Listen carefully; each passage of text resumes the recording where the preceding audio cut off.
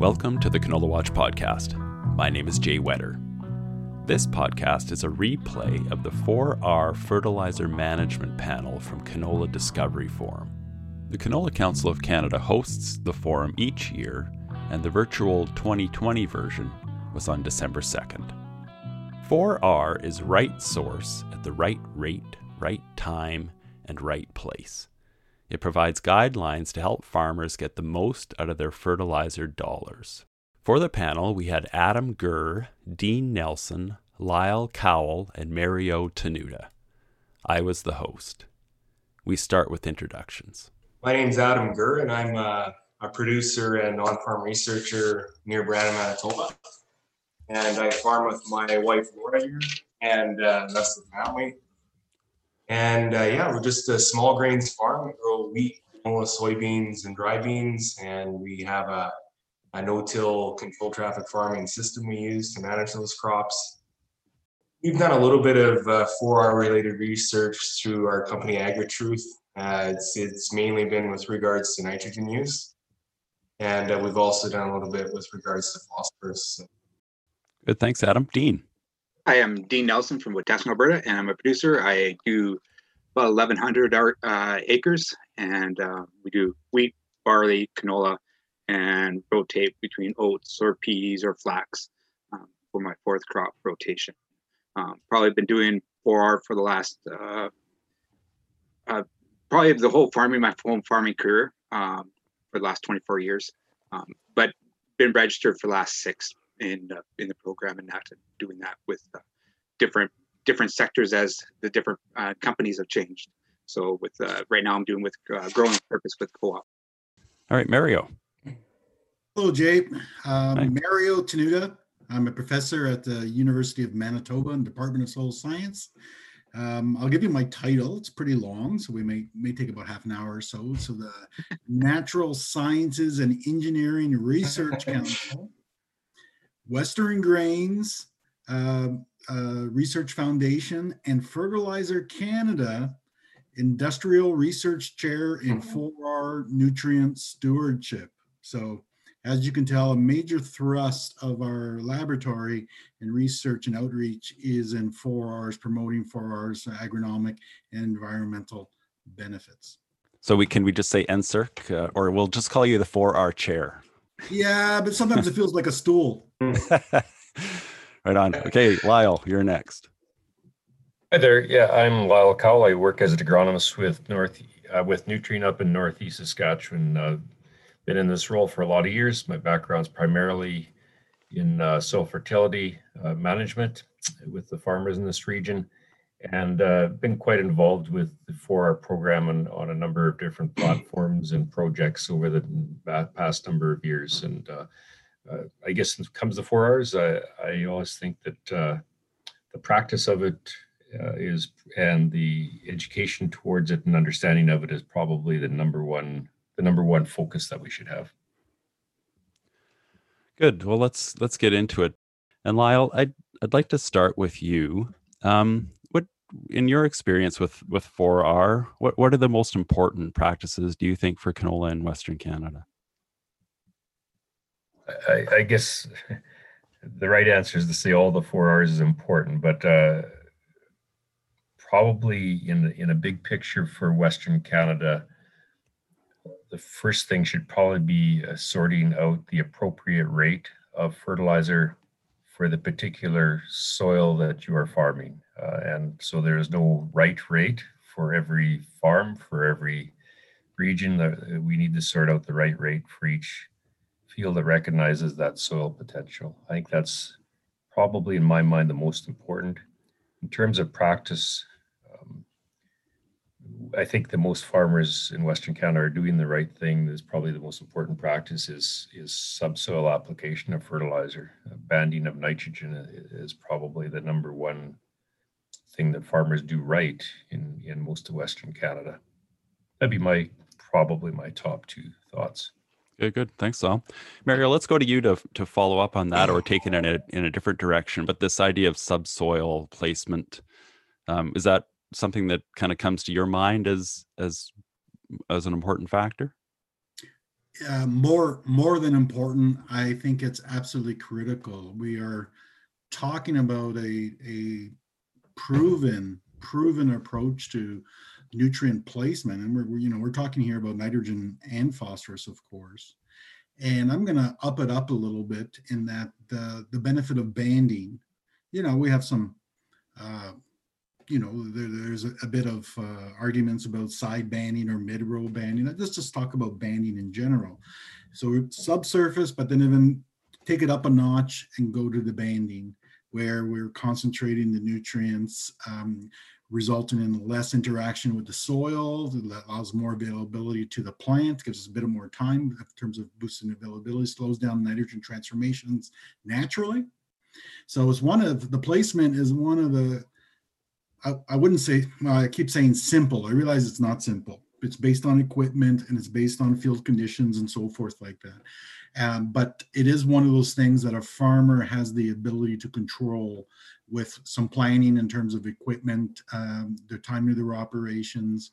And so I do think that placement, yeah, I agree. I have number 1 and 2, just like Lyle did. Okay. Dean, I want to give you the second part of that question, which is about the mindset as a farmer moves toward a 4R mindset. What got it going for you? Well, I guess I'm a fourth generation farmer, and so I wanted to make sure that it's good to be there. My dad passed it on to me with my grandfather, and just make sure it's there for the future generations or whatever. So that was part of the the mindset of doing it. But it was just basically economics too.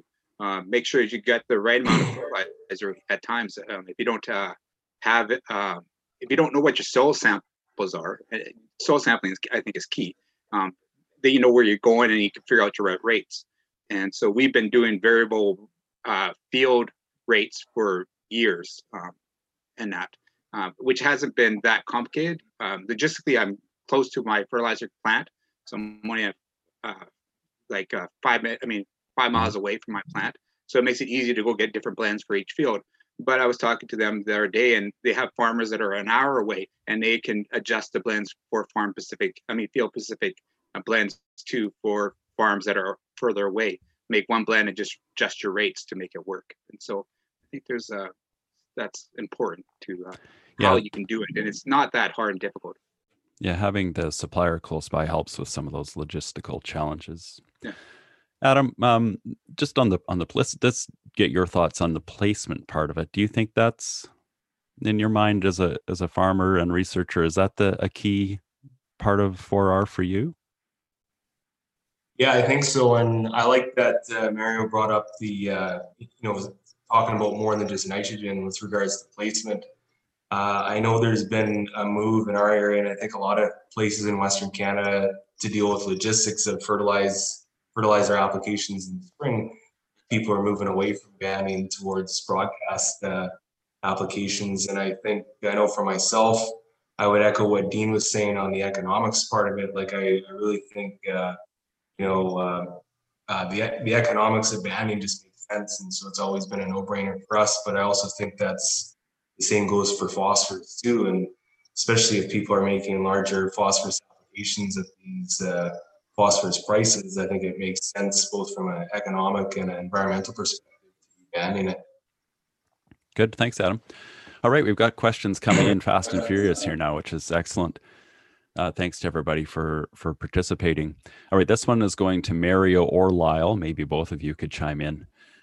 And it's a good question about soil testing, which is a key part of the 4R message. So the question is, how do you respond to folks who may say, most of my plant available nitrogen supply comes from post-soil testing mineralization, so the value of soil testing is overrated? What do you say to that? Mario, we'll start with you and then go to Lyle. Okay, so I think this is a key question, an issue that farmers have in terms of saying, the testing either a fall or a spring is not reliable in terms of what is actually released over the year. So I would suggest the following.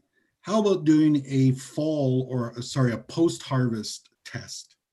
and do an audit of your system, of your field, and actually test and see, did you get a lot of mineralization that came out? You can do some calculations in terms of what you added, what you started with in terms of inorganic N, and then find out what you're left with at the end. You could even do some envelope calculations. The Plant Nutrition Institute has them, provincial guides have them about nutrient uptake by crops. You can do a rough budget and say, hey, yeah, I did get nitrogen that seemed to appear. And then ask, oh, this is what I think, it's related with the residues from the previous year. What was the crop that was grown the previous year? And the immobilization or the mineralization that was coming out of those residues. So to those farmers that say the testing doesn't do it for them, I would say, okay, well, do some testing after the crop and truly figure that out. If there's an issue, are you getting mineralization?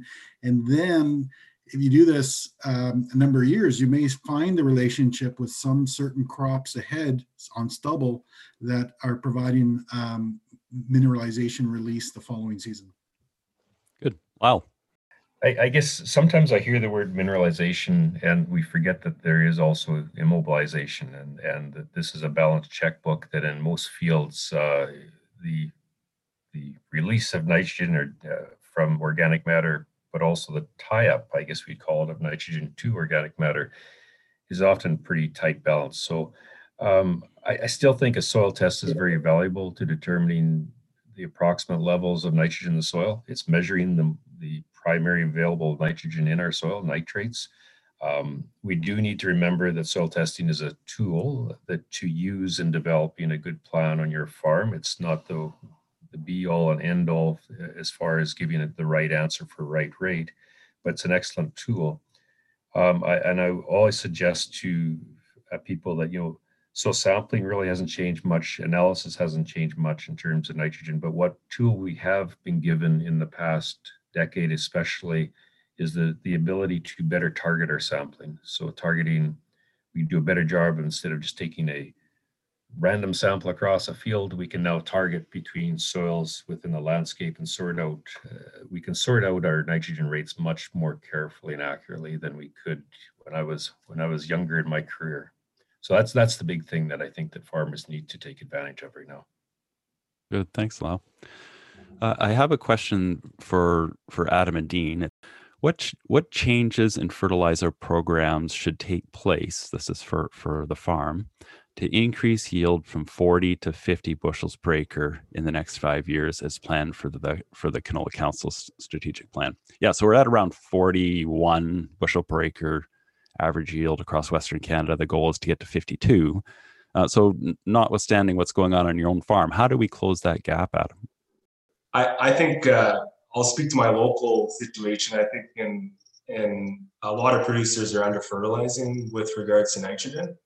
And also I feel that I know on our own farm anyway, we haven't been meeting phosphorus removal rates. So I think there's an opportunity to increase average canola yields just by bringing that back into balance and, making phosphorus applications to soil test levels up to a more optimal range for crop production. Not just nitrogen, but phosphorus as well. Yeah, good. Well, so yield gains to be made by increasing nitrogen, but like you said, really increasing that phosphorus to at least cover crop removal. Dean, what do you think?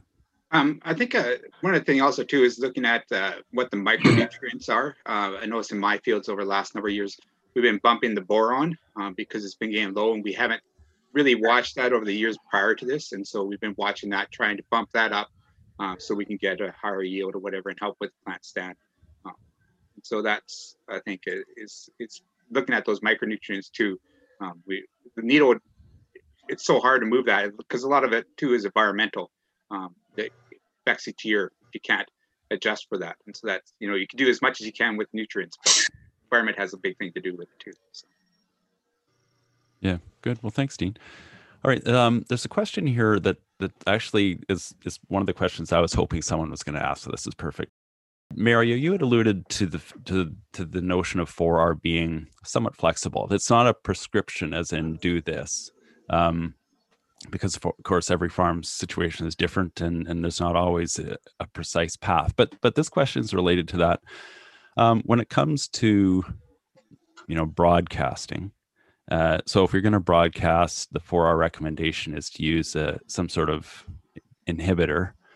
But why don't we just say don't broadcast? Well, there are going to be times on particular soils that you won't be able to subsurface ban. So you can't even get a tractor onto a field in terms of the rutting and so forth like that. So Manitoba, we've had that in certain areas of the black soil zone. We've had that for the couple of years now in the fall. So it becomes very problematic. So that's why the 4Rs need to be flexible and say, under these certain circumstances, this is the best approach. So, surface broadcasting has its place. It's not, I would say, not the recommended approach, but it can be the recommended approach if there's no other options being able to get onto the field. So in our area, especially in the black zones, you can't count on the soils drying in the spring if you're going in with very wet soils and you get a good snowpack. So I can see why farmers get really antsy, and so they want to get it on in the fall. So I can see that, and we don't want something that's going to handcuff farmers to not have yield the following year. That nobody wants that. That's not sustainable farming. Dean, let's go to you. How important is it for the 4R program to be as flexible as possible for you? Well, just going back to the last question or whatever about broadcasting or whatever, in the last 2 years, in 2009, I had to broadcast one field on because it was just so wet.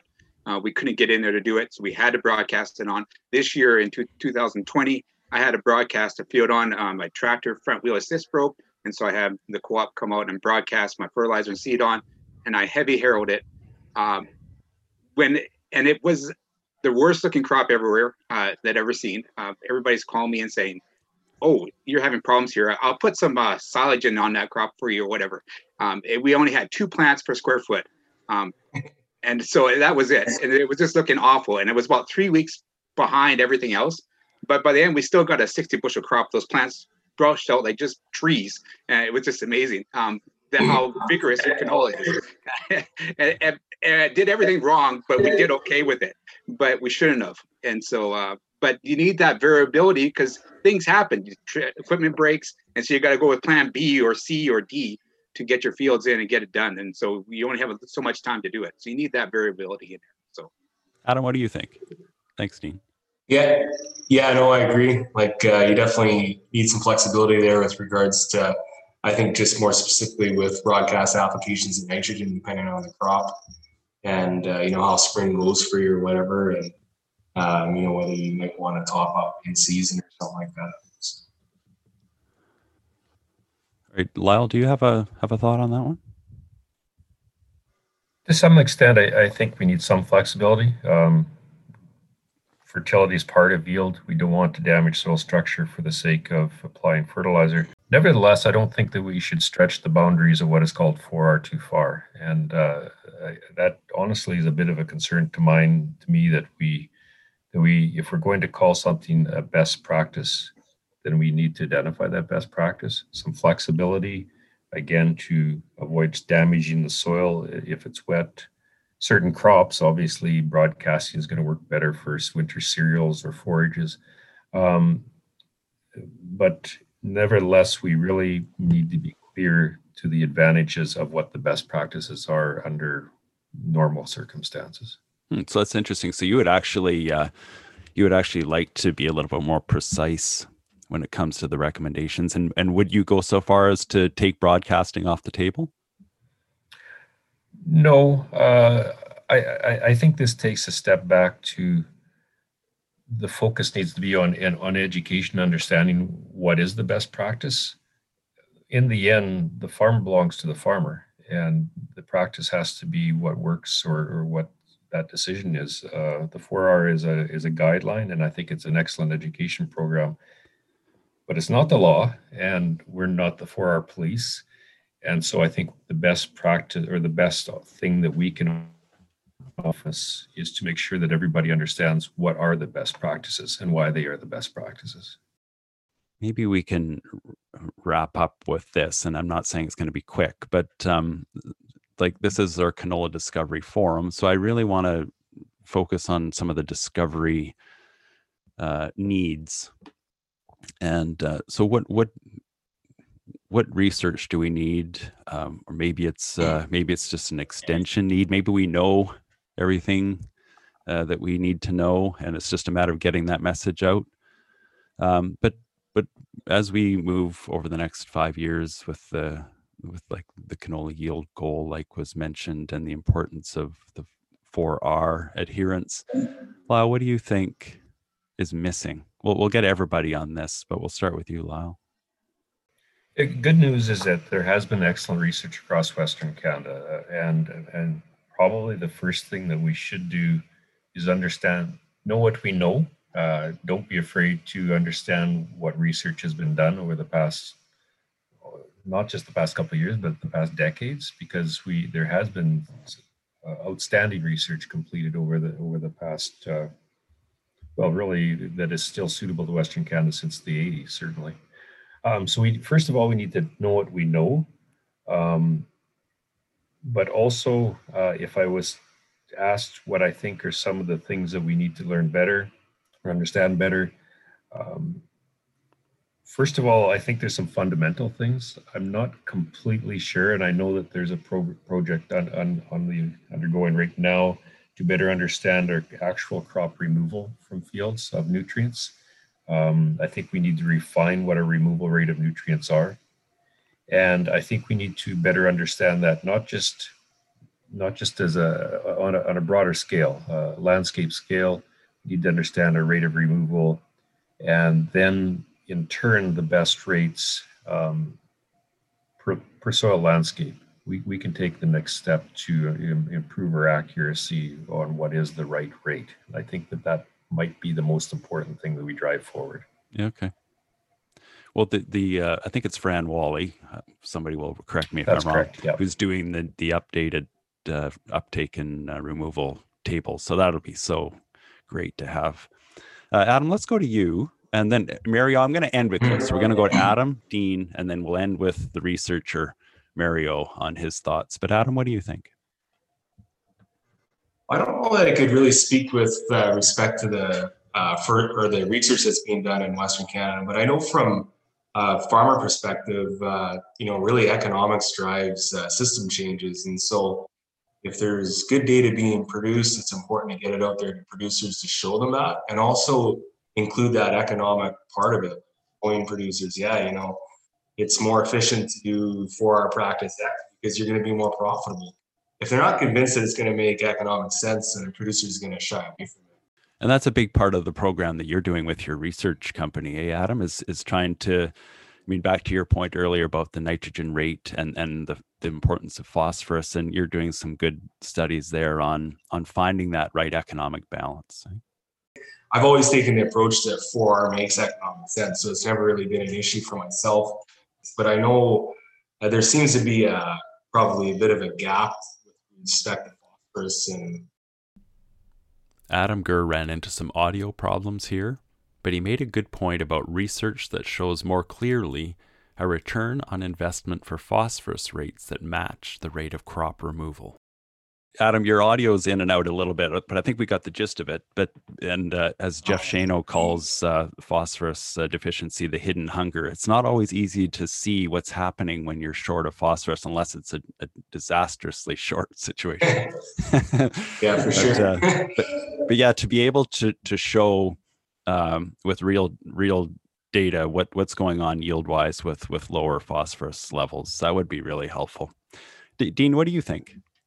Well, I think I don't know what research says. Adam says what research needs to be done. But as a farmer, the biggest thing is the economics or whatever. It doesn't make sense.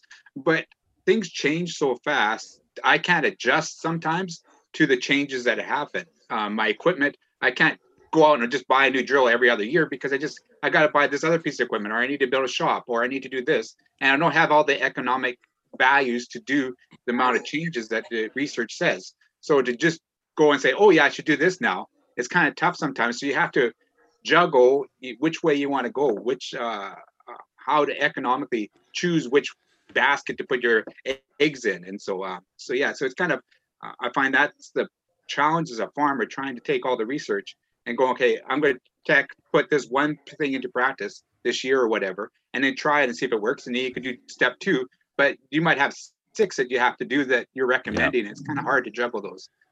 So and that's exactly what I think of when I think of the variable rate programs. I mean, everyone would figure, yeah, that makes a lot of sense. If I'm going to get my best acres churning out as much yield as possible, it all makes so much sense. It's just if you invest in a variable rate system and find out that, well, you know what, maybe it isn't the best use of dollars on my farm. Well, it's a big investment. So you want to make sure there is a return there. So I can totally see where you're coming from, Dean. All right. I really probably have to wrap up. I'm sure there's someone telling me that enough is enough. But Mario, what's missing? Or is it an extension issue? Is there some research that really needs to get done? Well, I'm a researcher, so for sustainability of my job, I have to say there's research has to be done. No, seriously, it's the rate. It's the rate thing. Let's go back to this rate. So I was just recently doing some number crunching, and with canola, because of the commodity price for canola, it's really easy for a producer, for example, to get two bushels extra yield to pay off for their enhanced efficiency fertilizer application and a bit more. But to pay for the fertilizer without an increased yield, they actually have to reduce their nitrogen addition rates quite dramatically, something like 15% or so, because of the premium cost. Well, a farmer then, for example, if you're using enhanced efficiency fertilizers, you need to be banking on either reducing your N applications or getting that yield boost. And I'm not sure we're getting that yield boost because our applications of fertilizer are usually above optimum, so that we're not going to shortchange any particular fields with nitrogen. So they're designed like that. So we did a study sponsored by canola growers in the prairies through you guys and gals, and that when we did not see an impact of basically 4R practices until we shortchanged the nitrogen on the canola crop. So we applied 30% less than recommended. And then we started seeing some bushel separation with 4R practices, which tells at 100% recommendation, it was all flatlined. There was no effect. And so if we're using 4Rs, and remember, 4Rs is about what? Using nitrogen more efficiently. And that means getting it into the crop and getting yield. If we're doing that, we need to think about our rates. Do our rates have to change? And I'd say, yes, they have to change. But what we're doing is we're keeping our rates similar to before, and then applying 4R practices to that. And we're not thinking about the rate. So my big recommendation is to farmers is to play with your rates. Do some strip trials with the rate when you're going to enhance efficiency fertilizer. Then ask yourself, where's my return on this practice? Is it either through the yield boost, or is it because of my fertilizer input costs? Ask that, justify it, and then we're going to start really moving. I'm not seeing enough evaluation on, and maybe I'm wrong. Dean and Adam could correct me saying I don't know what the hell I'm talking about, but I don't see enough of that evaluation. I can't give that to each individual farmer for each individual field. I can't do that. Warren, please jump in and tell me that I need to be done. But Mario set it up so nicely that I feel like we can't. We have to let Adam and Dean have the last word. So just on rates, do you increase your rate, or do you invest in an enhanced efficiency product, or where do you put your money? I know for ourselves, we've done some testing on enhanced efficiency fertilizers, and we just haven't seen any value in our cropping system with those. And one thing I want to mention with regards to rate, I think is overlooked and maybe we don't understand is I feel like there's a long-term impact to high versus low rates of nitrogen. And that over the years you can, so you could argue in the season of, yeah, I can reduce my nitrogen rate this year, and you can show that I didn't see, I hit optimum rate at say 120 pounds and putting more didn't do anything. But we have a trial on our farm going back 8 years now that's kind of showing the impact of those fertilizer choices over time. And we're seeing I feel like we have more yield potential where we've been fertilizing higher.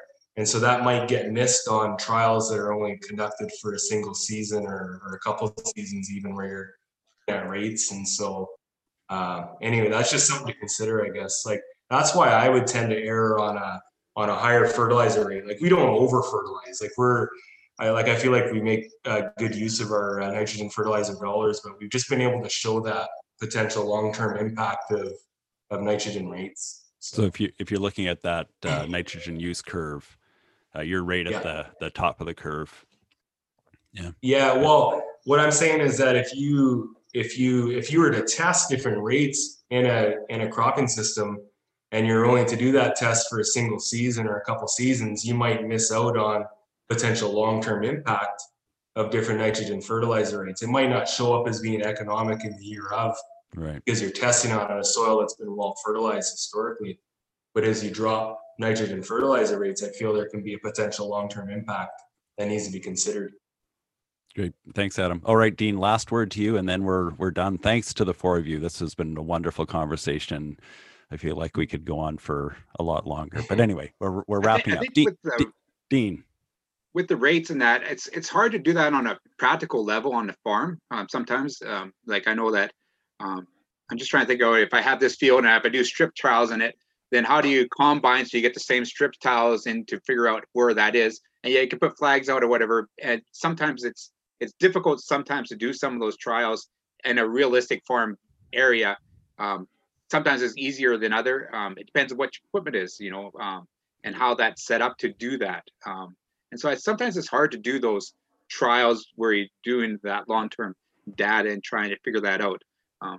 And then just logistics, again, equipment, can I put down, I was talking with my agronomist this week. She wants me to put down 280 pounds of fertilizer on this one field. And I said, I only could put 250 in. That's all I could put in with the amount of weed I'm putting in. It's that's a limitation. So it makes it hard. Sometimes we can recommend to do this stuff, but we can't, on a practical side, do it. And so we got to adjust it to make it work. That was Adam Gurr, farmer and on-farm researcher from Brandon, Manitoba. Dean Nelson, farmer from Wetaskiwin, Alberta. Mario Tenuta, prof at the University of Manitoba. And Lyle Cowell, agronomist with Nutrien in Northeast Saskatchewan. So thanks again, you four, and we're moving on. Bye, everybody. Bye. See you later. Thank you. Bye. Yeah. Thank you. Yeah, thank you. For lots more on fertilizer management, please go to the excellent resource that is canolaencyclopedia.ca. For articles specific to 4R, we have a few good ones in Canola Digest magazine, including Simple 4R Tips to Improve Profitability. Find it at canoladigest.ca. The article includes resources from Fertilizer Canada, the keeper of the 4R program, and mentions the Canola Council of Canada goal to have 90% of canola acres under 4R by 2025.